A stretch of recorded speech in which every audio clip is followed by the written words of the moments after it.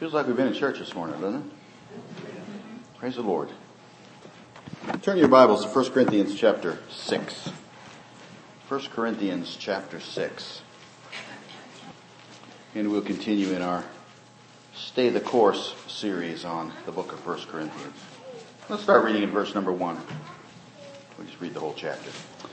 Dare any of you, having a matter against another, go to law before the unrighteous and not before the saints? Do you not know that the saints will judge the world? And if the world will be judged by you, are you unworthy to judge the smallest matters? Do you not know that we shall judge angels? How much more things that pertain to this life? If then you have judgments concerning things pertaining to this life, do you appoint those who are least esteemed by the church to judge? I say this to your shame. Is it so that there is not a wise man among you, not even one, who will be able to judge between his brethren? But brother goes to law against brother, and that before unbelievers. Now therefore it is already an utter failure for you that you go to law against one another. Why do you not rather accept wrong? Why do you not rather let yourselves be cheated? No, you yourselves do wrong and cheat, and you do these things to your brethren. Do you not know that the unrighteous will not inherit the kingdom of God? Do not be deceived. Neither fornicators, nor idolaters, nor adulterers, nor homosexuals, nor sodomites, nor thieves, nor covetous, nor drunkards, nor revilers, nor extortioners will inherit the kingdom of God. And such were some of you. But you were washed, but you were sanctified, but you were justified in the name of the Lord Jesus and by the Spirit of our God. All things are lawful for me, but all things are not helpful. All things are lawful for me, but I will not be brought under the power of any. Foods for the stomach, and the stomach for foods, but God will destroy both it and them. Now the body is not for sexual immorality, but for the Lord, and the Lord for the body. And God both raised up the Lord, and will also raise us up by his power. Do you not know that your bodies are members of Christ? Shall I then take the members of Christ and make them members of a harlot? Certainly not. Or do you not know that he who is joined to a harlot is one body with her? For the two, he says, shall become one flesh. But he who is joined to the Lord is one spirit with him. Flee sexual immorality. Every sin that a man does is outside the body, but he who commits sexual immorality sins against his own body. Or do you not know that your body is the temple of the Holy Spirit who is in you, whom you have from God, and you are not your own, for you were bought at a price. Therefore, glorify God in your body and in your spirit, which are God's. Well, let's pray. Father God, thank you so much for this passage of Scripture. Lord, there's so much here. And I pray today that you'd help us to deal with it honestly and openly. I pray, Father, that our hearts would not be blinded by any unwillingness to hear what is here. I pray, Father, that we would just open our hearts to you and that you would teach us today. I pray for myself, Father, that you'd fill me with your Spirit, that I would not say anything I ought not to say, but that I would not have the slightest concern about saying things I should say. Help me, Lord, to just preach the word as you would have it preached today. And Father, I pray you would speak.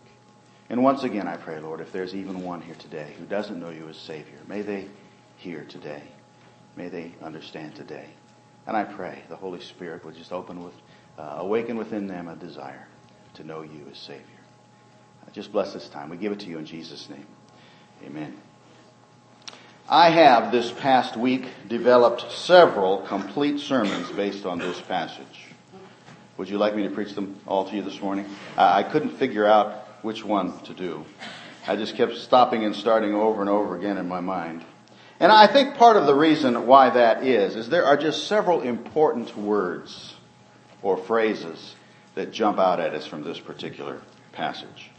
For example, there is a word here in verse number, where's it at? Verse number 9, the word homosexuals. Did you see that there?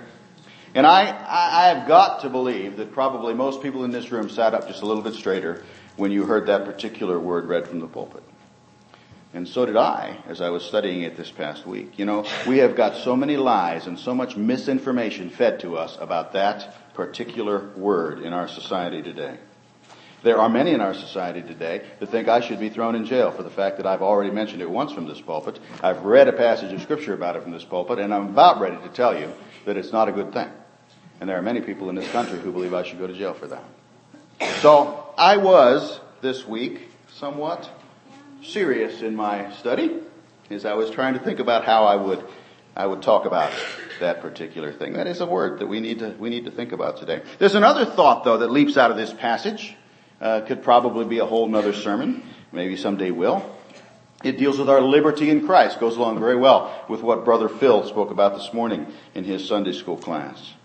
And as I pondered and prayed over this passage this week, I came pretty well convinced that this may be the quintessential passage where Paul explains to us what that really means, how our liberty in Christ really works out in our lives. And so those two thoughts alone, I really struggled with whether or not to make those separate messages. But then there was a third thought that came to my mind, and I believe really is the key of this entire passage, and it's neither of those two. I think those two are keys, little k, but I think big K key is one that will explain all of those. And so here's how I want to tackle this morning. I won't preach a whole bunch of messages to you. I'm just going to preach one, but here's how we're going to do it. We dare not ignore that word homosexual. We cannot in our society today. We can't skip past that in the Bible. And so I think we have to talk about it. So that's going to be point number one. I'm going to talk about what the Bible says about that. And there is enough confusion surrounding, I believe, our liberty in Christ, just as there was in Corinth, that I don't think we can skip over that. So that'll be point number two. But then point number three is going to be the point that I hope will draw it all together. I think it's the main thing in this chapter, and I think it's a key to understanding all Paul is trying to say to us all throughout chapter 6, including even what we talked about last week. And that is this thought. We are not what we once were. We are not what we once were. And that'll be point number three. So let's talk first of all, let's look at verses 9 and 10, and let's talk first of all about what the Bible has to say about homosexuality. Homosexuality. The fact is, we have been sold a bunch of lies when it comes to this matter of homosexuality. We've been told that it's a choice. We've been told that it's a lifestyle. Of course, both of those things are true, but they're only partially true. They're not the entire truth. We've also been told that those with homosexual tendencies are born with that tendency, that it is somehow genetic, that it's just the way people are wired. Of course, that's also partially true. After all sin is genetic, is it not? All sin is hereditary, at least in a way. My Bible tells me in Romans chapter 5 that therefore just as through one man sin entered the world, and death through sin, and thus death spread to all men because all sinned. Jumping down to verse number 18 of Romans 5, we read, therefore as through one man's offense judgment came to all men, resulting in condemnation, even so through one man's righteous act the free gift came to all men, resulting in justification of life. For as by one man's disobedience many were made sinners, so also by one man's obedience many will be made righteous. All sin is hereditary to a point. We inherited our sin nature from our great-great-granddaddy, Adam. And so all of us have a tendency towards sin. Homosexuality is no different than any other sin in that respect. And so that too is partially true. The thing that we are told that it's a tendency that people are wired, it's partially true. But again, it's only part of the truth. Because the plain and simple truth from the Bible is that homosexuality is sin. And it is plainly discussed in these verses, is it not? There are two words used here. I'll let you study these out on your own. Two words which describe both sides of a homosexual relationship. And it is impossible to read these verses and see it as in any way being condoned by God. It is clearly being described as a sinful relationship. And certainly every place that homosexuality is mentioned in the Bible, and it's mentioned many places, every place it's mentioned, it is mentioned as being sinful. I picked up a Bible dictionary as I was studying this, and I didn't pick it up. It was on my computer, and I clicked on this particular verse, and this passage came up from this Bible dictionary. And the very first sentence says, the Bible nowhere speaks directly to the matter of homosexuality. And I thought, what? Who? Does this guy even have a Bible? He obviously didn't even read any of it, because it's clear it's all throughout. Leviticus chapter 18, you shall not lie with a male as with a woman. It is an abomination. Leviticus chapter 20, if a man lies with a male as he lies with a woman, both of them have committed an abomination. They shall surely be put to death. Their blood shall be upon them. Paul said in 1 Timothy chapter 1, he said, knowing this, the law is not made for a righteous person, but for the lawless and insubordinate, for the ungodly and for sinners, for the unholy and profane, for murderers of fathers and murderers of mothers, for manslayers, for fornicators, for sodomites, or homosexuals, for kidnappers, for liars, perjurers, and if there's any other thing that is contrary to sound doctrine.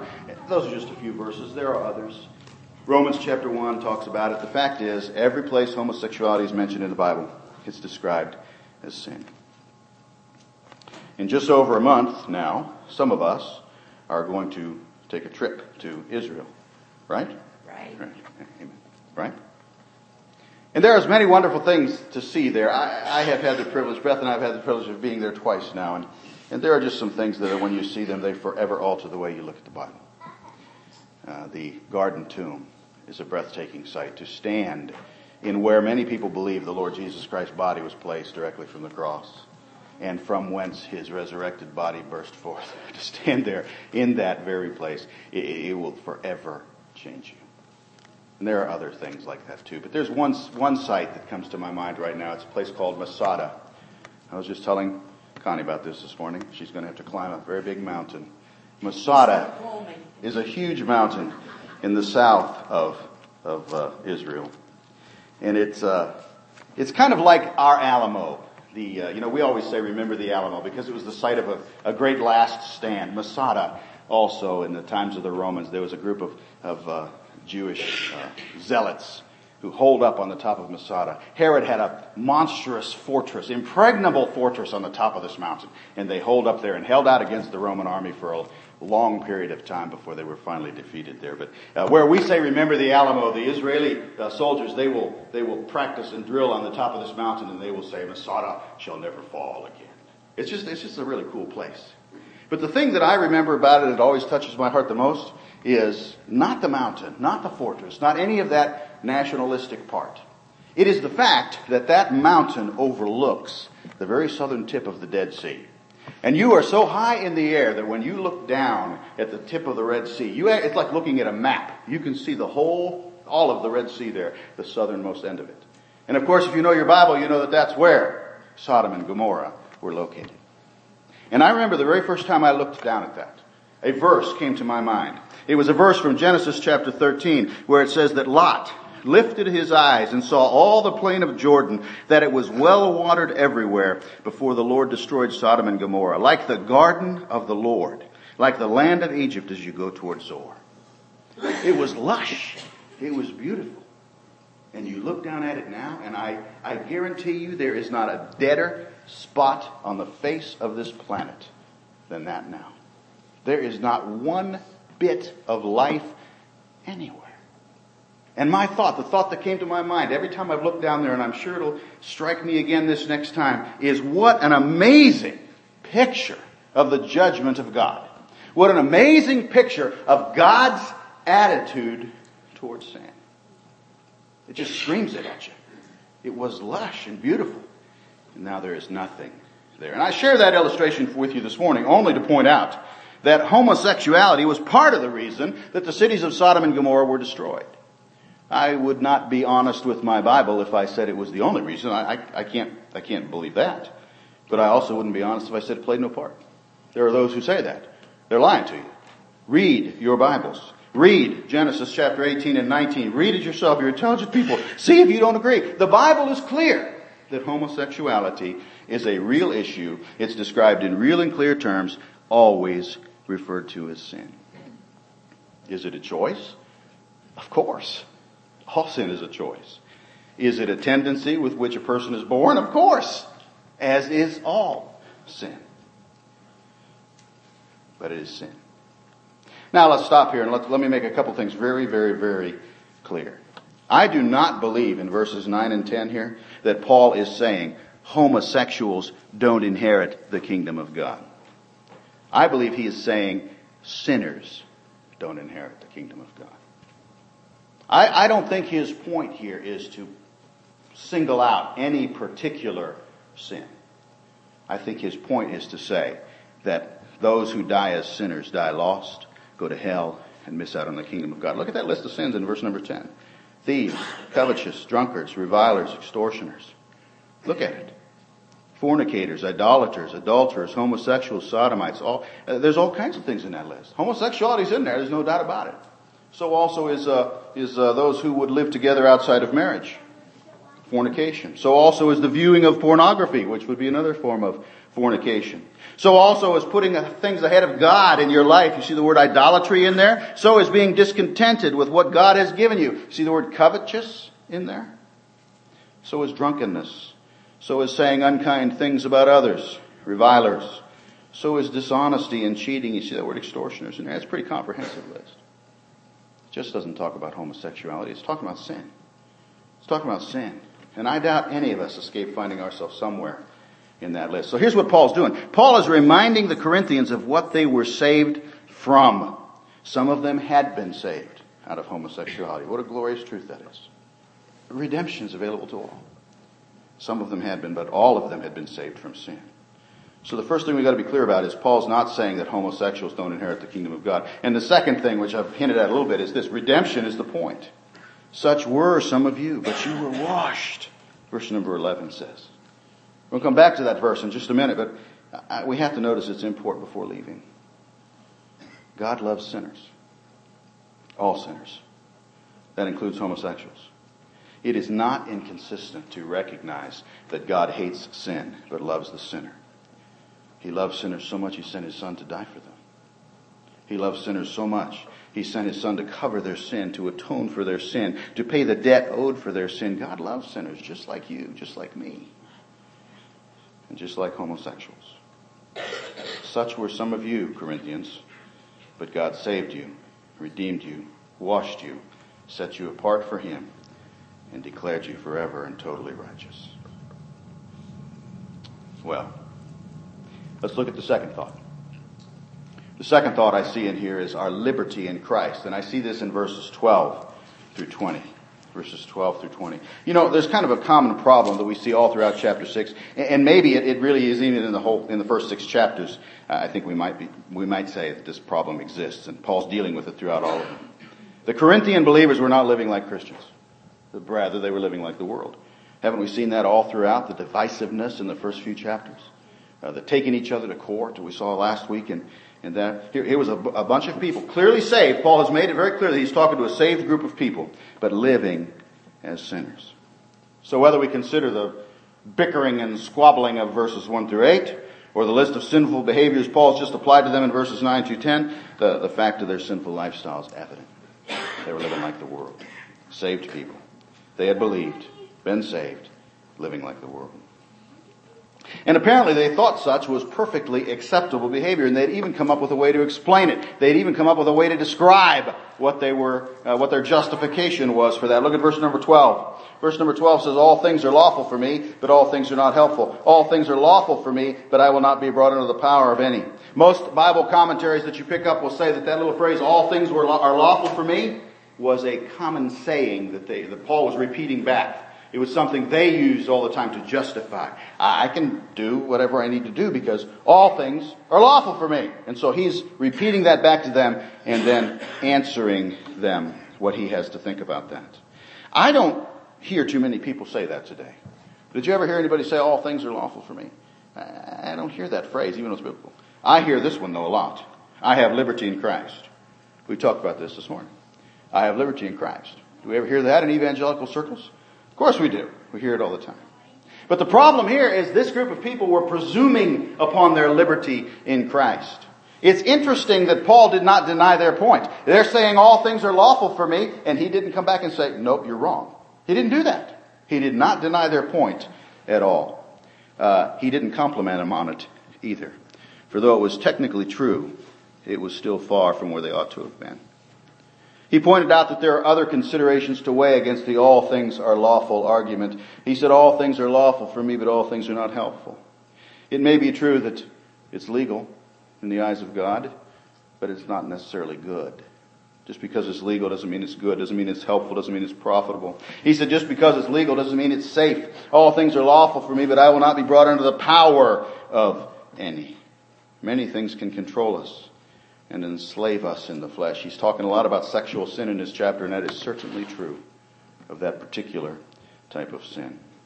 It's interesting, is it not, that further on down he says, verse number 18, flee sexual immorality. That's only one of a couple of things that's ever said of.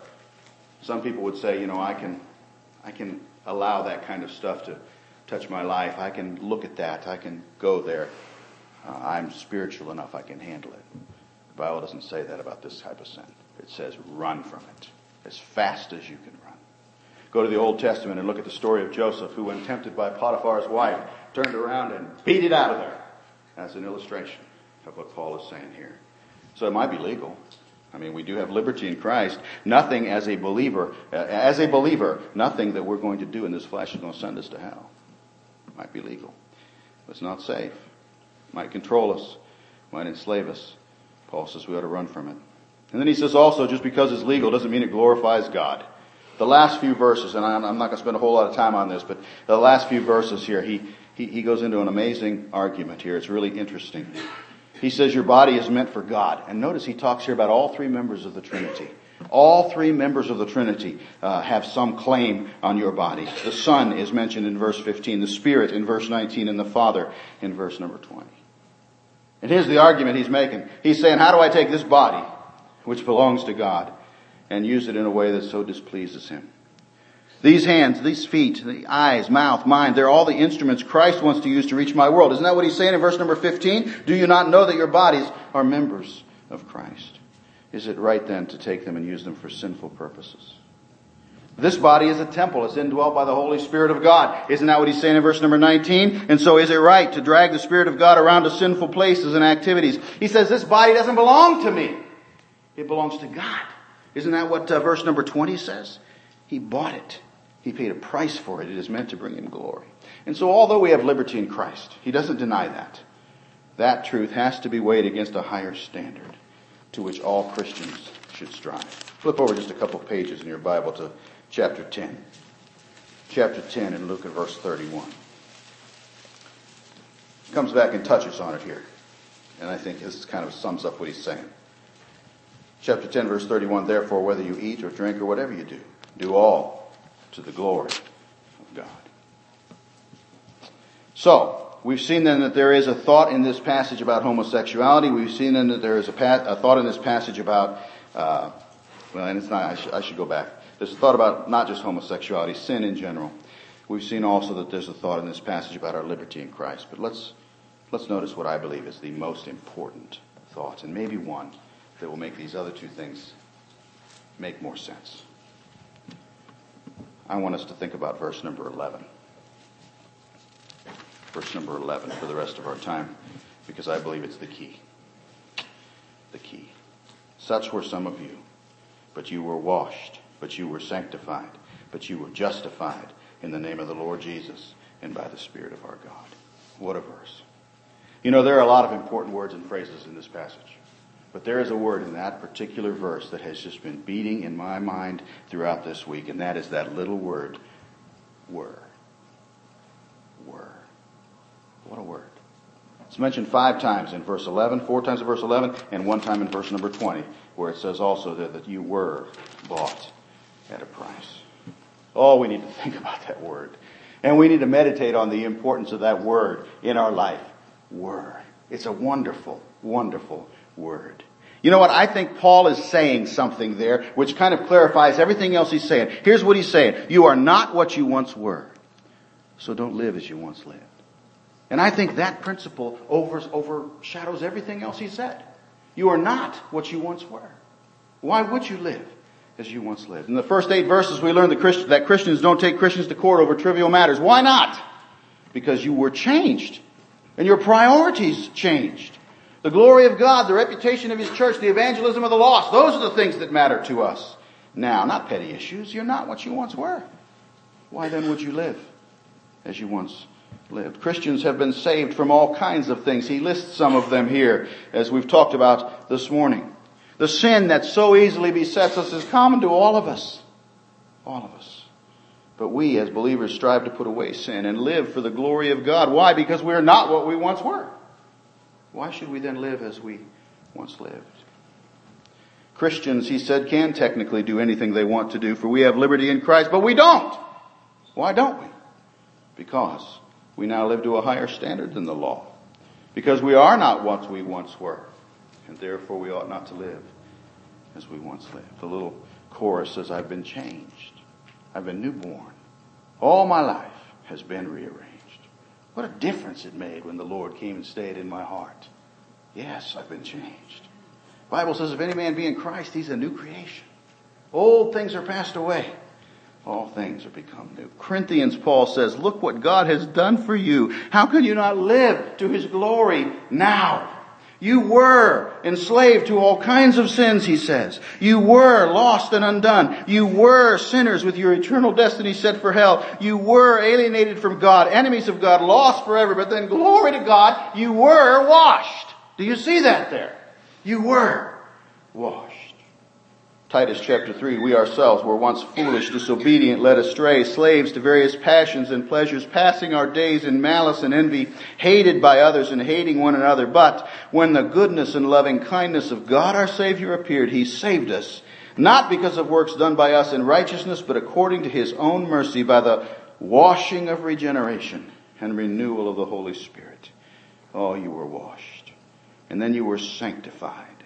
You were set apart to be his special treasure, his adopted child. And then you were justified. You were declared to be forever and totally righteous, just, without sin in his eyes. What power in that little word, were.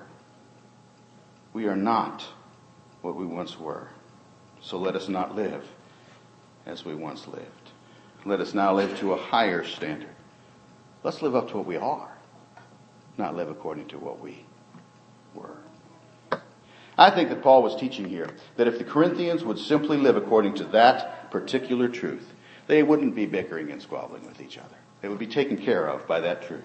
They would not be making excuses to justify living a life that didn't glorify God.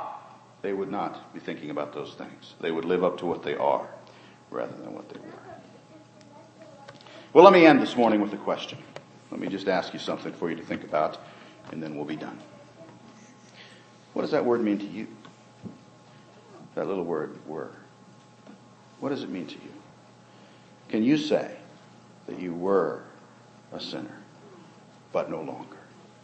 Can you echo the hymn writer's words who said, I was once a sinner, but I came pardoned to receive from my Lord. This was freely given, and I found that he always kept his word.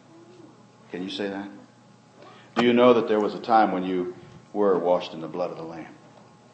Do you know that there was a time when you were adopted into the family and set apart to God? Do you know that there was a time when you were justified, made clean and righteous by the blood of Christ? If the answer to that question is yes, then you can rejoice with the rest of us who look forward to a glorious eternity in heaven. The rest of us who say that we were lost, but we're now found. We were on our way to hell, but we now look forward to heaven. Amen. But if your answer is no, let me just talk to you for just a second. Let me just end my message this morning with a few comments for you, because I want to encourage you about something this morning. If your answer is no, I have good news for you. It's not too late. It's not too late. Look at that list in verses 9 and 10 again. If there's a truth that screams out at me from that verse, it's this: God can save and clean up anybody. Anybody. No matter what's in your life. God saves sinners. He wants to save you. You don't have to stay where you are. No matter your state. Is your burden heavy? The songwriter said. As you bear it all alone? Does the road you travel harbor dangers yet unknown? Are you growing weary in the struggle of it all? Jesus will help you. Jesus will help you when on his name you call. He said, all that the Father gives me will come to me, and the one who comes to me I will by no means cast out. Oh, if I could get anything across today, I hope that no one walks out of this place thinking I preached a sermon on homosexuality today. I hope nobody goes out of this place thinking I preached a sermon on liberty in Christ. Those were just subpoints. This is the point. This is the point. Oh, that we could convince you of it.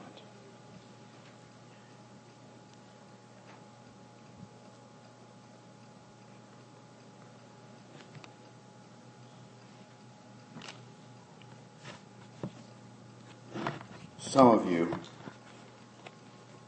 possibly have noticed that I have been a little testy lately.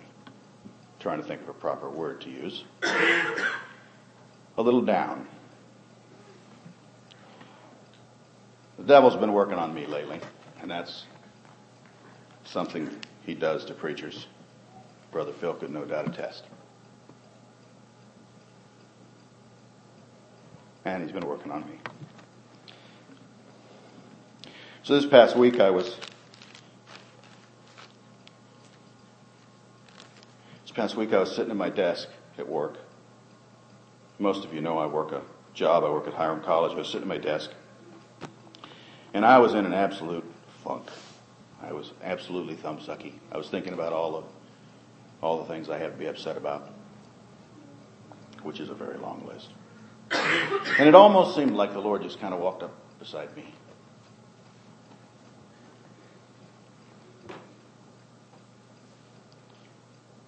And whispered in my ear. He said, "Do you know what today is?" And I looked at my calendar, and it was May 3rd. I don't know why this is bothering me so much today, but it is May 3rd, which just happened to be my 42nd spiritual birthday. And you know, as I thought about that for a few minutes, and I thought about the time that I stepped forward in this little church and knelt here at this altar, not here, because the altar wasn't there then, here, which is where the altar was then. And I don't remember exactly what I said. I was 12 years old. I just remember that I had the thought that I was lost and I needed to be saved. And I remember talking to the Lord about that and telling him, I've heard that you save sinners and I need to be saved. And he did. And you know, all that thumbsuckiness, all that funk, all that upset nonsense that I was going through just disappeared as I reminded myself of all God had done for me. And as I reminded myself of how he saved me. Listen to God this morning. He is calling to sinners, no matter what the situation in your life.